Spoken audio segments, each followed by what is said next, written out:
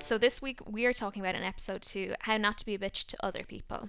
Both how not to be a bitch to the people you love, because I think it's easy to be a bitch to hurt let the out. ones you love. Yeah, to hurt the ones Yes. you love. But then also how to manage difficult people that you don't necessarily like being around.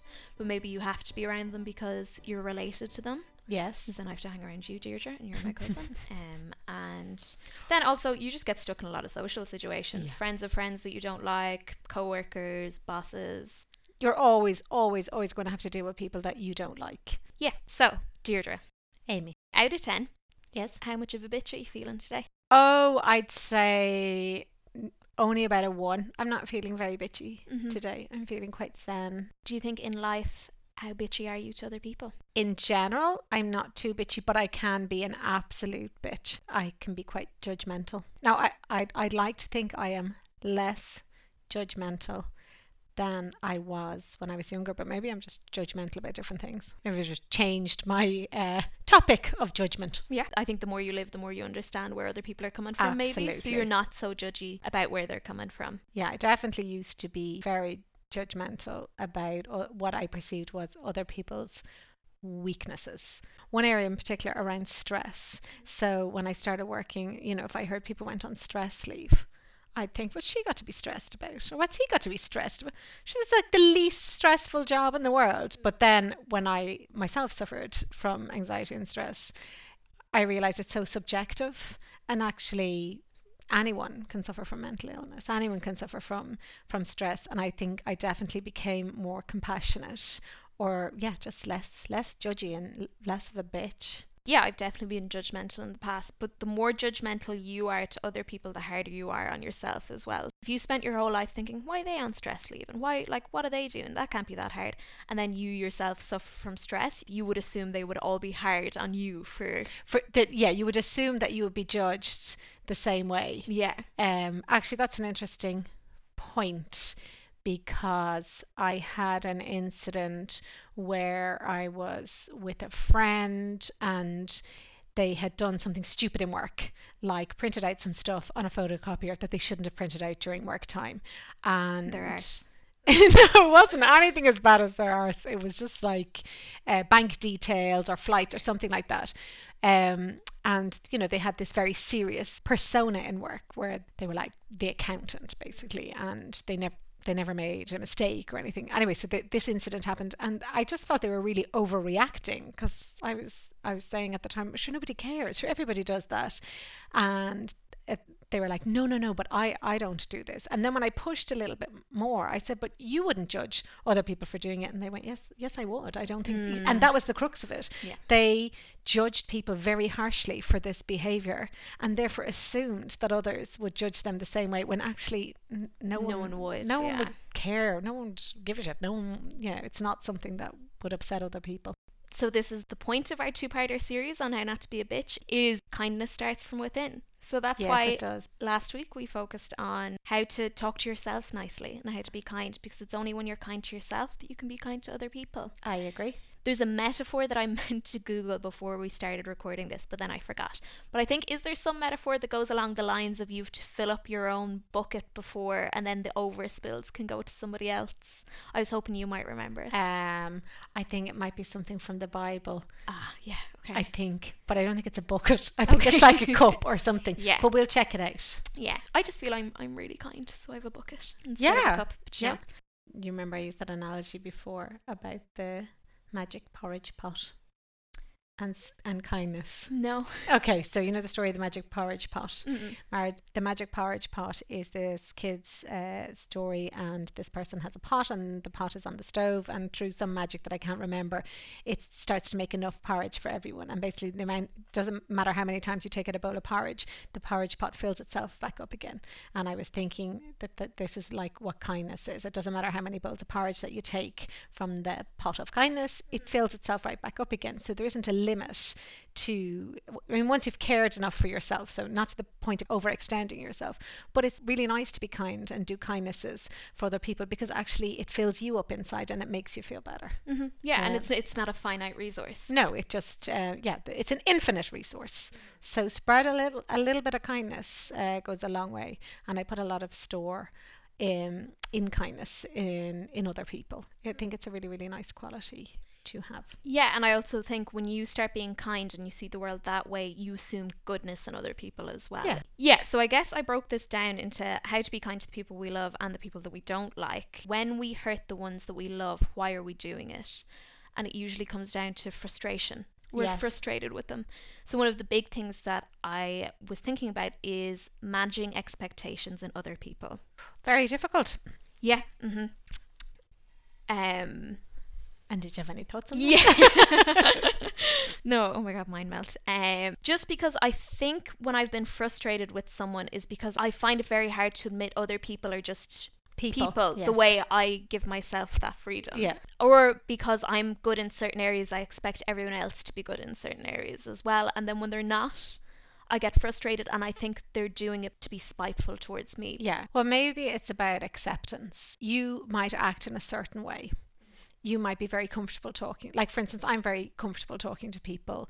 And even if they're going through a difficult situation, that's not out of my comfort zone. I've no problem in talking to somebody about their problems. But, I suppose with the death of my mum more recently, some days I feel like I'm going through a difficult situation or I'm having a rough day, and I get quite frustrated that people don't ask me how I'm doing, or they are not comfortable talking about my grief, and I get really cross with them because I think that they should just know how to do that, and they should just be able to see, and they should be comfortable talking about emotions, and not everybody is. No. So maybe that's not giving people credit, that just because they can't express themselves in the same way doesn't mean that they are not being sympathetic. I think the best thing I've seen written down about this is that you have to appreciate other people's journeys. Oh yeah, okay. Everyone has their own reality. Yeah, exactly. And not everyone was as blessed as you. Some people were more blessed than you, but then, as you like to say, they're victim of intact homes. So yeah, they can't deal with the bad things as well. Because they haven't had those little knocks along the way to help them realise that life's really hard. Yeah, I was thinking about this actually. I was sitting on the train to Cork the other day, and this isn't necessarily something to do with someone that's very close to you, but there was two women. I'm going to make a lot of assumptions in this story because I don't actually know their backstory, but this is what I imagined in my head, and it kind of got me thinking about compassion and kindness. But there was two women that were quite rough, kind of appeared like they might have been junkies or definitely like had a hard time. At some point on the train journey, the ticket inspector had caught them when one of the women didn't have a ticket, one of them did. And they were searching all over the place, and at first I thought they were putting on an act, but after a while they were so desperate looking for this ticket that I realised they actually did have a ticket. And then when the ticket inspector said, well, you have to have a ticket, you have to show me the ticket, the woman was getting so frustrated, and she was saying, but sure, it's not my fault, like I've been looking for it all over, like as in if I can't find it, how is it my fault? And the ticket inspector was saying, well it's not very mature. No, it's not. But then I thought maybe I don't know what her journey was. I don't know what her background is. You don't know how she was raised, if she had something that stunted her emotional growth, that she couldn't deal with this. Because when you get overwhelmed by emotion, you don't say the right things. No, you don't. Yeah. And then so the woman said, well, you'll have to get off at Mallow, then you can't go all the way to Cork. And I was thinking in my head, what would happen if I was told I had to get off at a station that I wasn't, I was planning on going, that was, what was 40 miles out from where I was actually wanted to go. Yeah, I would have a little bit of panic. And if I didn't necessarily have the money to get me further, I was thinking of the emotions that overwhelm me, and I could see it in this woman, that she was just getting so overwhelmed, but she was so overwhelmed, she didn't have the vocabulary or the means with which to express herself. Yeah, and I was just seeing this situation escalate, and this woman she was so frustrated, and she was shouting at her friend who had lost her ticket. But sorry, to end this big long story, she gets kicked off of the train and her friend stays on it. But what I noticed afterwards is that everyone on the carriage was looking at this incident happen, and when the woman got off, everyone laughed.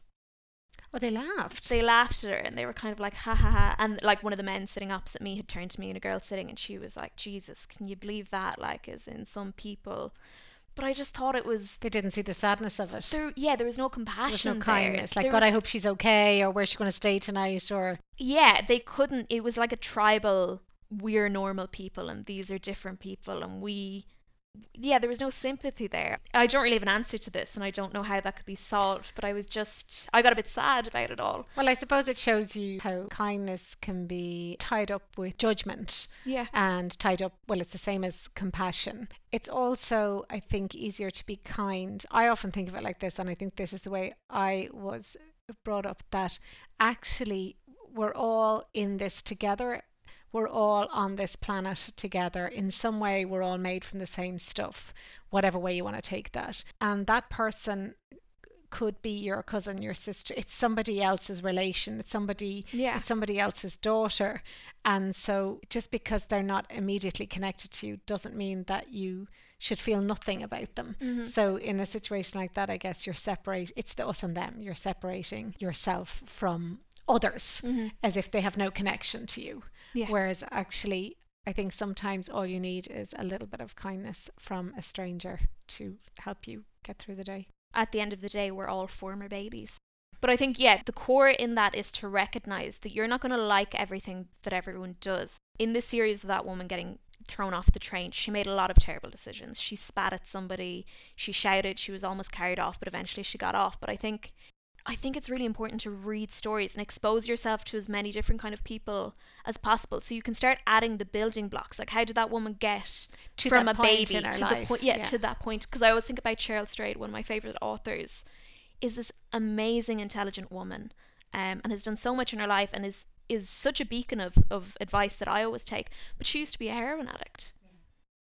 Anyone could be in that situation, and if you're not, you're in the very incredibly privileged percentage of people who were born into a secure home with enough to eat, parents or parent that provided for you and had a vision for you that was better than maybe their own experience of life.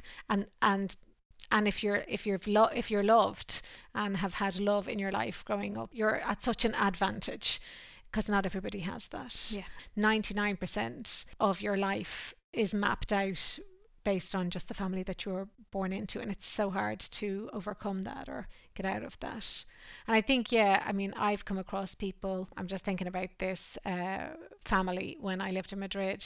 They were really, really loud. They were in the same block as me. The mother spent morning, noon and night screaming at the kids. She was always screaming at them to get in, to get out.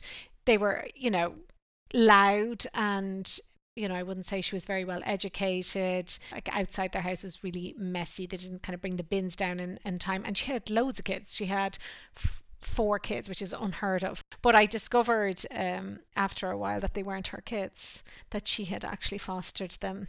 They were her sisters or her brothers or somebody's. And I suddenly looked at her in a completely different light. I had no kids at the time. I had absolutely no right to judge, but I did mention in my 20s I was a bit judgy pants. I went from viewing her as this slightly crap mother who had slightly dirty children. I am now that mother, but had slightly dirty children who were kind of running wild, and she was just really, really loud, telly on all the time, just grating everyone's nerves. And I just suddenly saw her as this really kind person who did this huge sacrifice of taking in someone else's children. It's hard enough to mind your own. And I learned from that. I realized, you never know what someone else's journey is. But I think that everyone has a reason for the way that they act. Everyone has a journey behind them that you don't know, and you're not ever going to know everybody's journey, but you just have to assume that there's factors that they could have controlled that have made them the way they are. Yeah. And I think that's why it's difficult maybe to be kind in your 20s, because you don't know, you haven't met enough people to experience that people act the way they do because they've got stuff behind them. I think maybe it was different because I spent an awful lot of my 20s in hospitals with my mum, and I knew that I think I learned early that life can be kind of shit. Yes. There's not always a massive sob story behind why people are bad. I would have worked with people who were from great wealthy backgrounds, but maybe their parents emotionally weren't there for them, or they treated them very cruelly, or they encouraged competition instead of loving. And there's different, it's not always smack bang in your face. No, it's not. And it's very hard to judge from the outside looking in, like to look at another relationship or another family and try even figure out what is going on between any two people. So I suppose, what are we saying? Cut people some slack. And don't assume somebody's a bad person because they're acting in a certain way. And nobody's going to be perfect, and your own friends sometimes are going to do shitty things to you or just act unkindly, and maybe they're just going through their own stuff. Don't always assume it's about you. Because the one thing I've learned, it's nearly always never about you. Like it's such not. a pity. Yeah. I was thinking about this as well with kindness. It comes hand in hand with, to give kindness to other people, you also have to give kindness to yourself, as in you don't want to drain yourself either. Yeah. Sometimes being kind to everybody is being unkind to yourself. Yeah, you have to do it you have to set boundaries for yourself. I mean, that's certainly something I wasn't good at in my 20s. I'm still not great, but you know, you can tend to overextend yourself, and the desire to please as a way of seeking approval or affection. I think if you are considering doing something for somebody else, ask yourself why you're doing it, and if it's genuinely just for love for this person or out of kindness, but not expecting anything at all in return, then absolutely go for it. It'll make you feel good. But I do know some people, and they will do kindnesses for other and then get angry that it's not reciprocated, and that's not a good place to be in, because you cannot, then you're not being kind, you're selling something. Yeah. You know, or you're bartering. So you're I'll do this for you, but now I expect you to act in this certain way back. Yeah. It doesn't work like that. You have to do it out of love because you want to do it. Yeah. The reward comes from yourself because you feel good because you've done something. Yeah. I think as well, what we haven't talked about is how actually being kind to others makes you feel better about yourself. And if you're feeling a bit down and feeling a bit depressed, that actually a small kindness to others can lift you out of yourself. You know, it could be just a conversation with somebody who's a bit under the weather on the streets, or maybe somebody in, you can see they've got mental health problems, and they start talking to you. Just talk back to them. It doesn't cost you anything, and that might have made that person's day. That might be just enough to lift them for that. And you know, you do feel better about yourself, or actually actively seek it out. I know for some people going through rough times, volunteering or helping out, like, you know, the soup kitchens in the city centre, or homeless, or whatever, charity swim, whatever it is, it lifts you out of your own head and your own situation.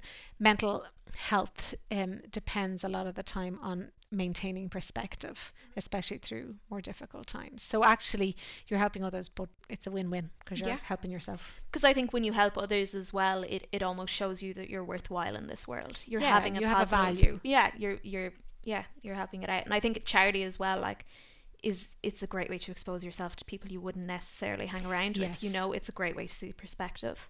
Yeah, and maybe make some new friends, or well, you only need one. But if, you know, you don't have a wide circle of friends and you do want to get to know some other people, I think that's often a good place to start. Yeah, because you're going to meet people from all walks of life, and really varied and interesting and quirky people. Yeah. If I only hung around with other graphic designers, say, that I went in the college, we only have a certain arsenal of skills to help each other out, you know, as in, like, I need you in my life because you guide me and you can tell me things from a completely different perspective and like that. And you need friends who are younger than you for when you get older. My God, and all your other friends die. I heartily agree. Yeah. But even before that, you need younger friends, because otherwise you just feel that like, say I'm at the stage of, like, I have kids now, you can feel that everybody's just talking about the same stuff all the time. Like, I remember when I was your age and I was working in my first job in Galway, and I just used to be so bored at lunchtime because I had to go out with the same bunch of women, and they weren't boring women, but just the stage they were at in their life was they were all buying houses, and a lot of the lunchtime conversation was about, you know, picking tiles, getting a new kitchen in, what colours they were putting on the walls of their bedrooms, that kind of thing. And now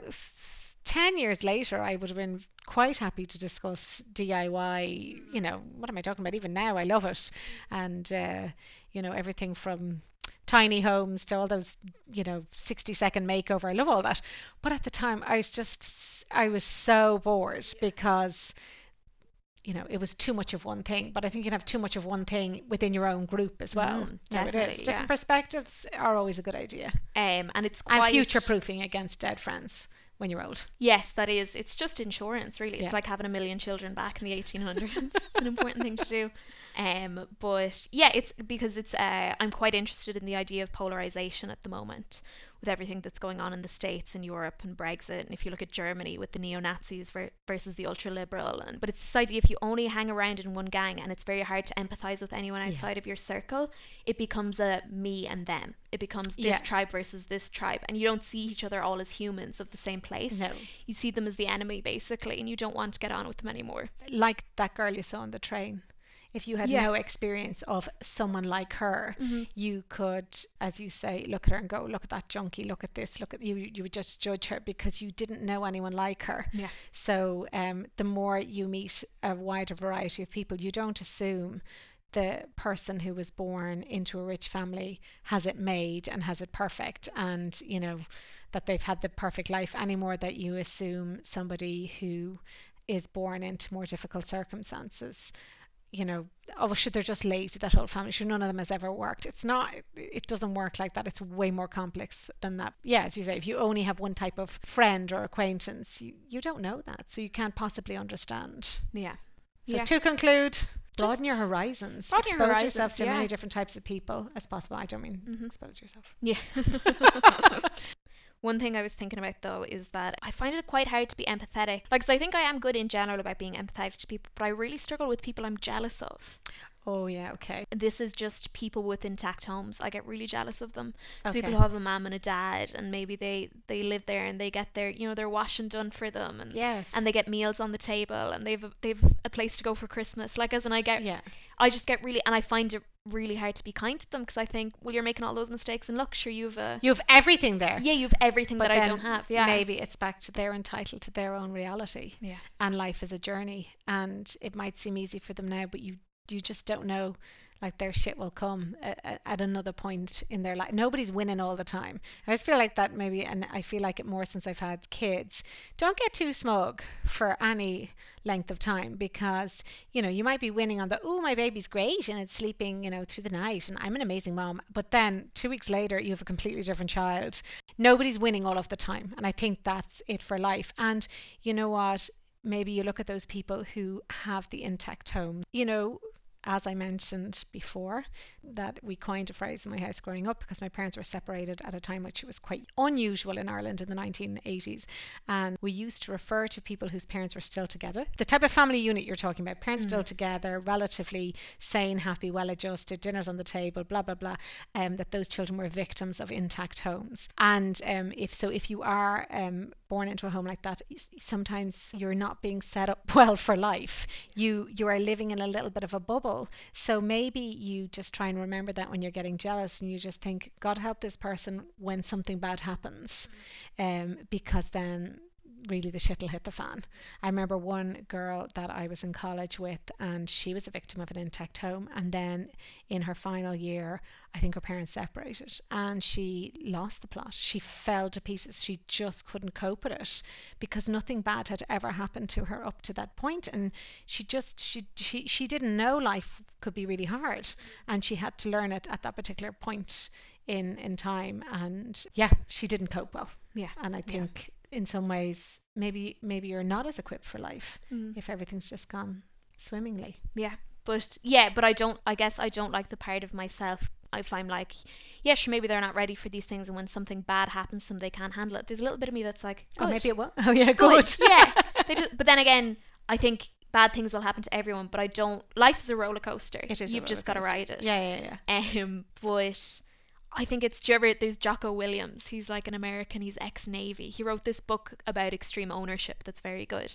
But he has this 5-minute YouTube clip. Maybe I'll link it below, actually.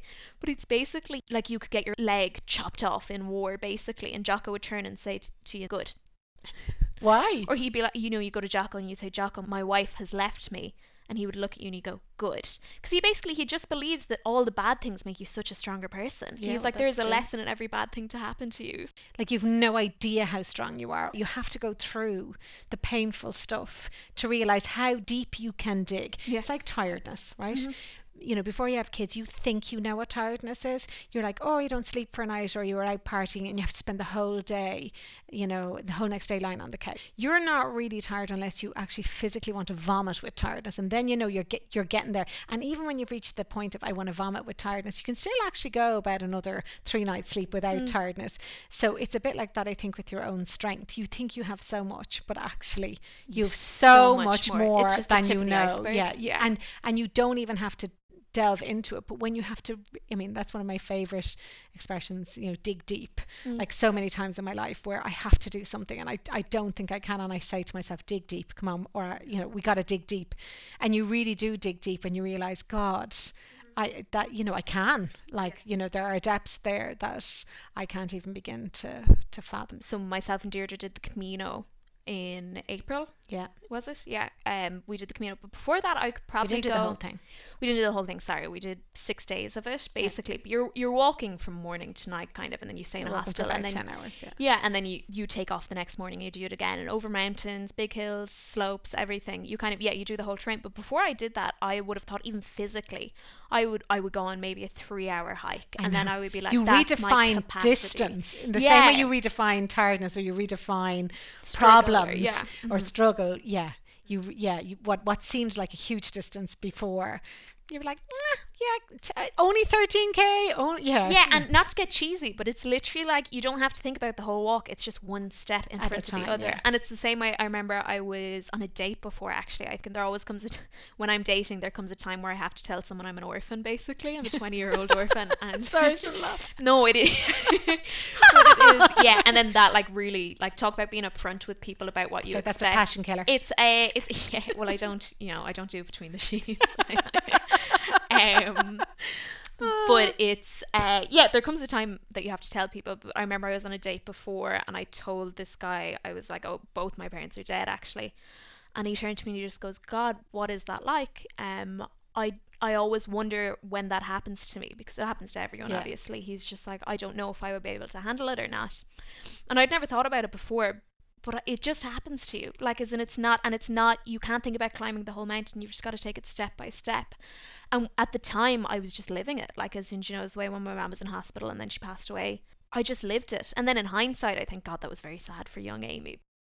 What I did want to talk about, though, is in the mix between compassion to other people and to yourself, in dealing with difficult people, I really wanted to say this, is that basically you have to realize when people aren't meeting the expectations that you have for them, or they're disappointing you, or they're annoying you. You have to say to yourself, basically, at this moment in time, this difficult person is either not capable of meeting my expectations of how I want to be treated, or they're not interested in meeting my expectations. So then either you can, it depends who they are in your life. So maybe they're related and they're never going to be out, but you either have to say, I have enough resources that I can calmly help them. If they want to change, I can help them adjust. Or you can limit your time with those people. I think limiting your time is often the best answer, given that time is so limited. Yeah. And you can change how you react to them. You might find yourself banging your head against a brick wall, or what happens when you meet somebody who isn't, as you say, meeting your expectations or behaving the way you expect them to be, either because they're not interested or they can't. And maybe they can't, if you subdivided that, because they're just not in a place right now that they can, or else they're actually like, there's something wrong with them. They're a narcissist, or they're a sociopath, or they just don't function the way normal, in its broadest sense, normal people function in social interactions, in your universe. The solution in the case of the person who just isn't meeting your expectations for whatever reason, very often just change how you react to that person. Expect less from them. Lower your expectations and just expect nothing. And that just frees you up from a lifetime of reacting to them in a certain way that just upsets you. Yeah, and I think you can have kindness in the sense of the way that you think about them, so you can understand why they're difficult, what background might make them difficult. But if they don't make you feel good, you don't have to spend time with them. I think it's very hard especially if it's somebody in your family or in your extended family or in your friend circle.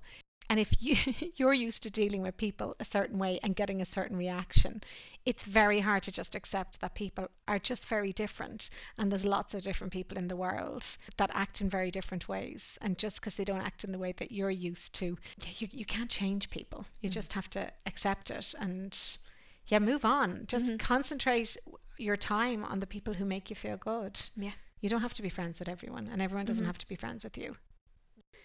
Some people just are toxic and you shouldn't be around them. Yeah. And a disproportionate number of bosses are actually sociopaths because the traits that make you a sociopath, lack of empathy and sort of an ability to just focus on the task at hand and ignore human emotion, is actually often what helps you get ahead in life and business. So you are going to end up working for a sociopath at some point in your life. And the only solution for dealing with someone like that is actually to get away from them, because nothing in your arsenal, it doesn't matter what life experience you have, it doesn't matter what age you are, it doesn't matter where you are in the pecking order in the organization you're working in, nothing you have will work, because you're not dealing with you're not dealing with a person with normal emotional responses. No. So the safest and kindest thing to do for yourself is actually remove yourself from that situation, which is so dangerous for your mental health. Yeah. It's hard to do at the start, but I think self-referral is like trusting your own instincts. And probably we haven't touched on this enough yet. But sometimes you might meet somebody and you get a gut instinct. Just literally the first few seconds you meet somebody and you get this, oh, I didn't really like him at first, but then he seems really nice, he seems really charming, or, but then I was hearing all of these other people were going on about how nice he was. So I just thought, oh, no, it must be just me. I read this book ages ago, and it was about how we make snap judgments about people and situations. And it kind of goes against the wisdom that's out there, like you shouldn't judge a book by its cover.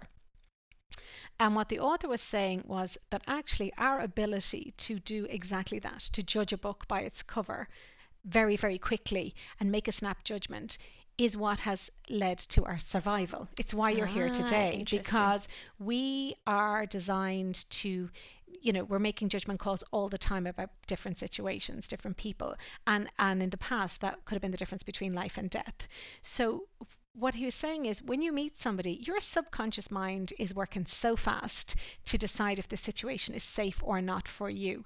And when you meet a toxic person, pay attention to your initial reaction and how you're feeling, and don't disregard it, because there's often a truth in it that gets lost, so that the logical mind takes over, and you'd say, but then they said this to me, and they were so kind when they acted in this way. And it's interesting because children have this, we're all born with this, like children work much more from their gut. The way they say children and animals are good judge of people. And I had a situation with my daughter where she had made a friend, but the friend wasn't making her feel good about herself, and I was trying to teach her how to judge when a friend is right for you and when a friend is not right for you. And the friend could be giving you things, or could be inviting you places, or showing you nice experiences. But I said, don't listen to that. How does that person make you feel inside? And I think that's the most important truth you have. Like, really value your own opinion.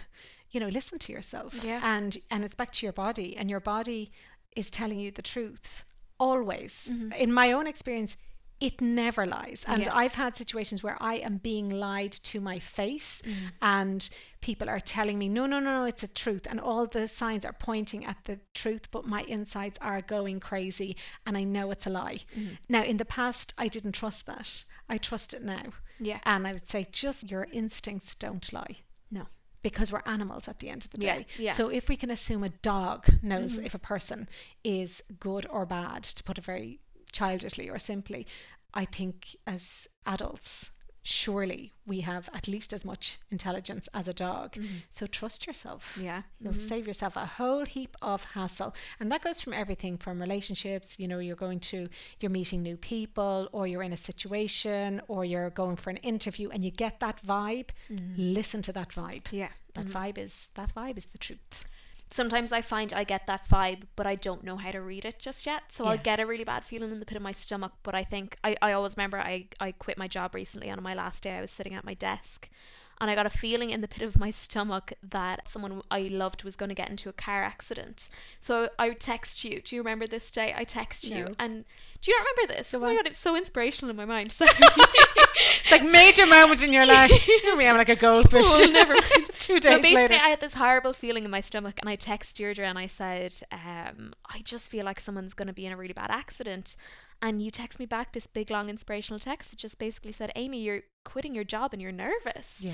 You were like, you're scared. But I didn't know how to recognize it. As in how to tell the difference. That's just like a free floating kind of anxiety thing, as opposed to a reaction to a specific situation. Yeah, no, I think that's very real. Like, change is hugely scary. Yeah. But we'll probably talk about that in another podcast. Sure, why not? We'll add it in. Okay. I think in summary, the world will benefit from a bit more compassion. You know, there's no need to stay bitter about people, but yeah, you have to. I think what's our summary over these 2 episodes? It's just be kind to yourself and be kind to the world, but put it in balance. Yeah, and be kind to yourself first. You know, that expression that we need to look up, fill up your own cup first, and err on the side of being non-judgmental when you come across people, and assume they have a backstory you can't even begin to understand. And then some people are just people who you don't like for whatever reason, and what you do with them is you just try and limit your time with them. And if that's somebody like your boss or a co-worker that sits beside you and you can't escape from them, then work on changing how you react to them while planning your exit strategy. I think we're finished up. Are we finished up? Yeah. Okay. Do you want to end this now? Yeah, we can end this now. That was heavy, but good. Yeah, I think it was really good.